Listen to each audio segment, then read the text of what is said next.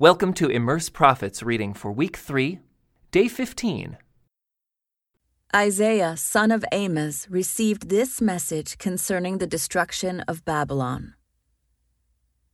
Raise a signal flag on a bare hilltop. Call up an army against Babylon. Wave your hand to encourage them as they march into the palaces of the high and mighty. I, the Lord, have dedicated these soldiers for this task. Yes, I have called mighty warriors to express my anger, and they will rejoice when I am exalted. Hear the noise on the mountains. Listen as the vast armies march. It is the noise and shouting of many nations. The Lord of heaven's armies has called this army together. They come from distant countries, from beyond the farthest horizons. They are the Lord's weapons to carry out his anger. With them he will destroy the whole land. Scream in terror, for the day of the Lord has arrived, the time for the Almighty to destroy. Every arm is paralyzed with fear. Every heart melts, and people are terrified. Pangs of anguish grip them, like those of a woman in labor. They look helplessly at one another, their faces aflame with fear. For see, the day of the Lord is coming, the terrible day of his fury and fierce anger. The land will be made desolate, and all the sinners destroyed with it. The heavens will be black above them, the stars will give no light. The sun will be dark when it rises, and the moon will provide no light. I, the Lord, will punish the world for its evil and the wicked for their sin. I will crush the arrogance of the proud and humble the pride of the mighty. I will make people scarcer than gold, more rare than the fine gold of Ophir. For I will shake the heavens. The earth will move from its place when the Lord of heaven's armies displays his wrath in the day of his fierce anger. Everyone in Babylon will run about like a hunted gazelle, like sheep without a shepherd. They will try to find their own people and flee to their own land. Anyone who is captured will be cut down, run through with a sword. Their little children will be dashed to death before their eyes. Their homes will be sacked, and their wives will be raped. Look, I will stir up the Medes against Babylon. They cannot be tempted by silver or bribed with gold. The attacking armies will shoot down the young men with arrows.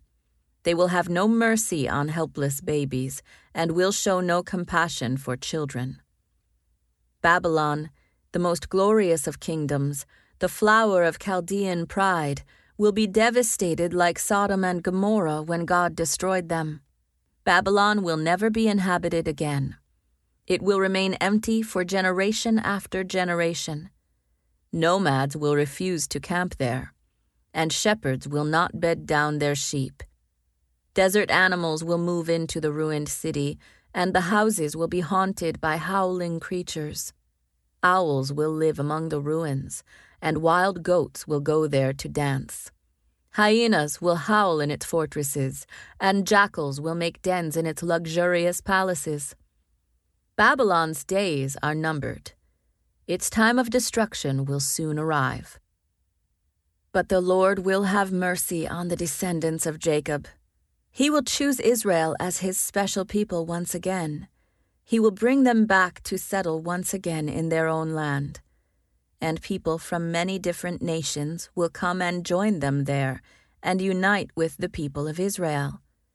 The nations of the world will help the people of Israel to return, and those who come to live in the Lord's land will serve them. Those who captured Israel will themselves be captured, and Israel will rule over its enemies. In that wonderful day when the Lord gives his people rest from sorrow and fear, from slavery and chains, you will taunt the king of Babylon. You will say, "The mighty man has been destroyed. Yes, your insolence is ended. For the Lord has crushed your wicked power and broken your evil rule. You struck the people with endless blows of rage and held the nations in your angry grip with unrelenting tyranny. But finally the earth is at rest and quiet. Now it can sing again. Even the trees of the forest, the cypress trees and the cedars of Lebanon, sing out this joyous song.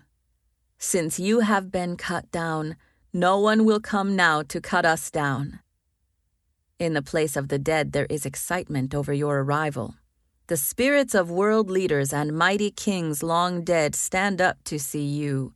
With one voice they all cry out, "Now you are as weak as we are." Your might and power were buried with you. The sound of the harp in your palace has ceased. Now maggots are your sheet, and worms your blanket. How you are fallen from heaven, O shining star, son of the morning! You have been thrown down to the earth, you who destroyed the nations of the world.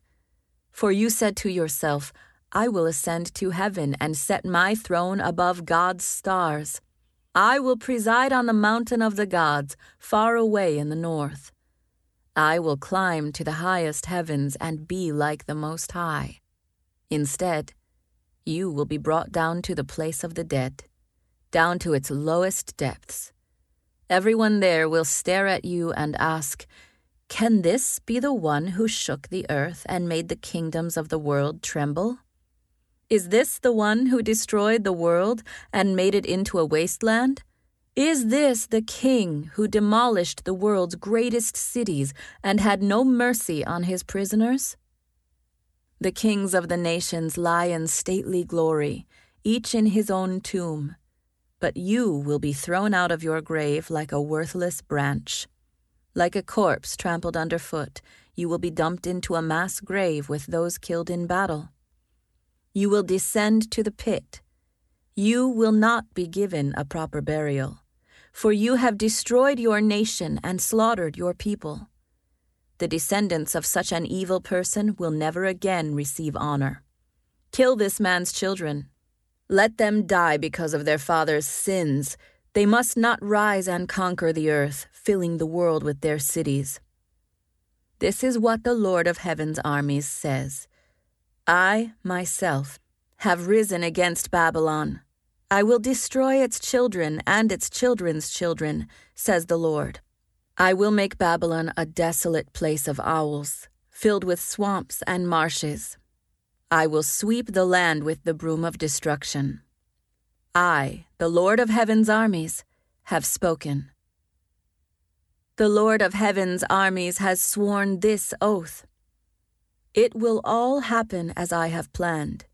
It will be as I have decided. I will break the Assyrians when they are in Israel. I will trample them on my mountains. My people will no longer be their slaves, nor bow down under their heavy loads.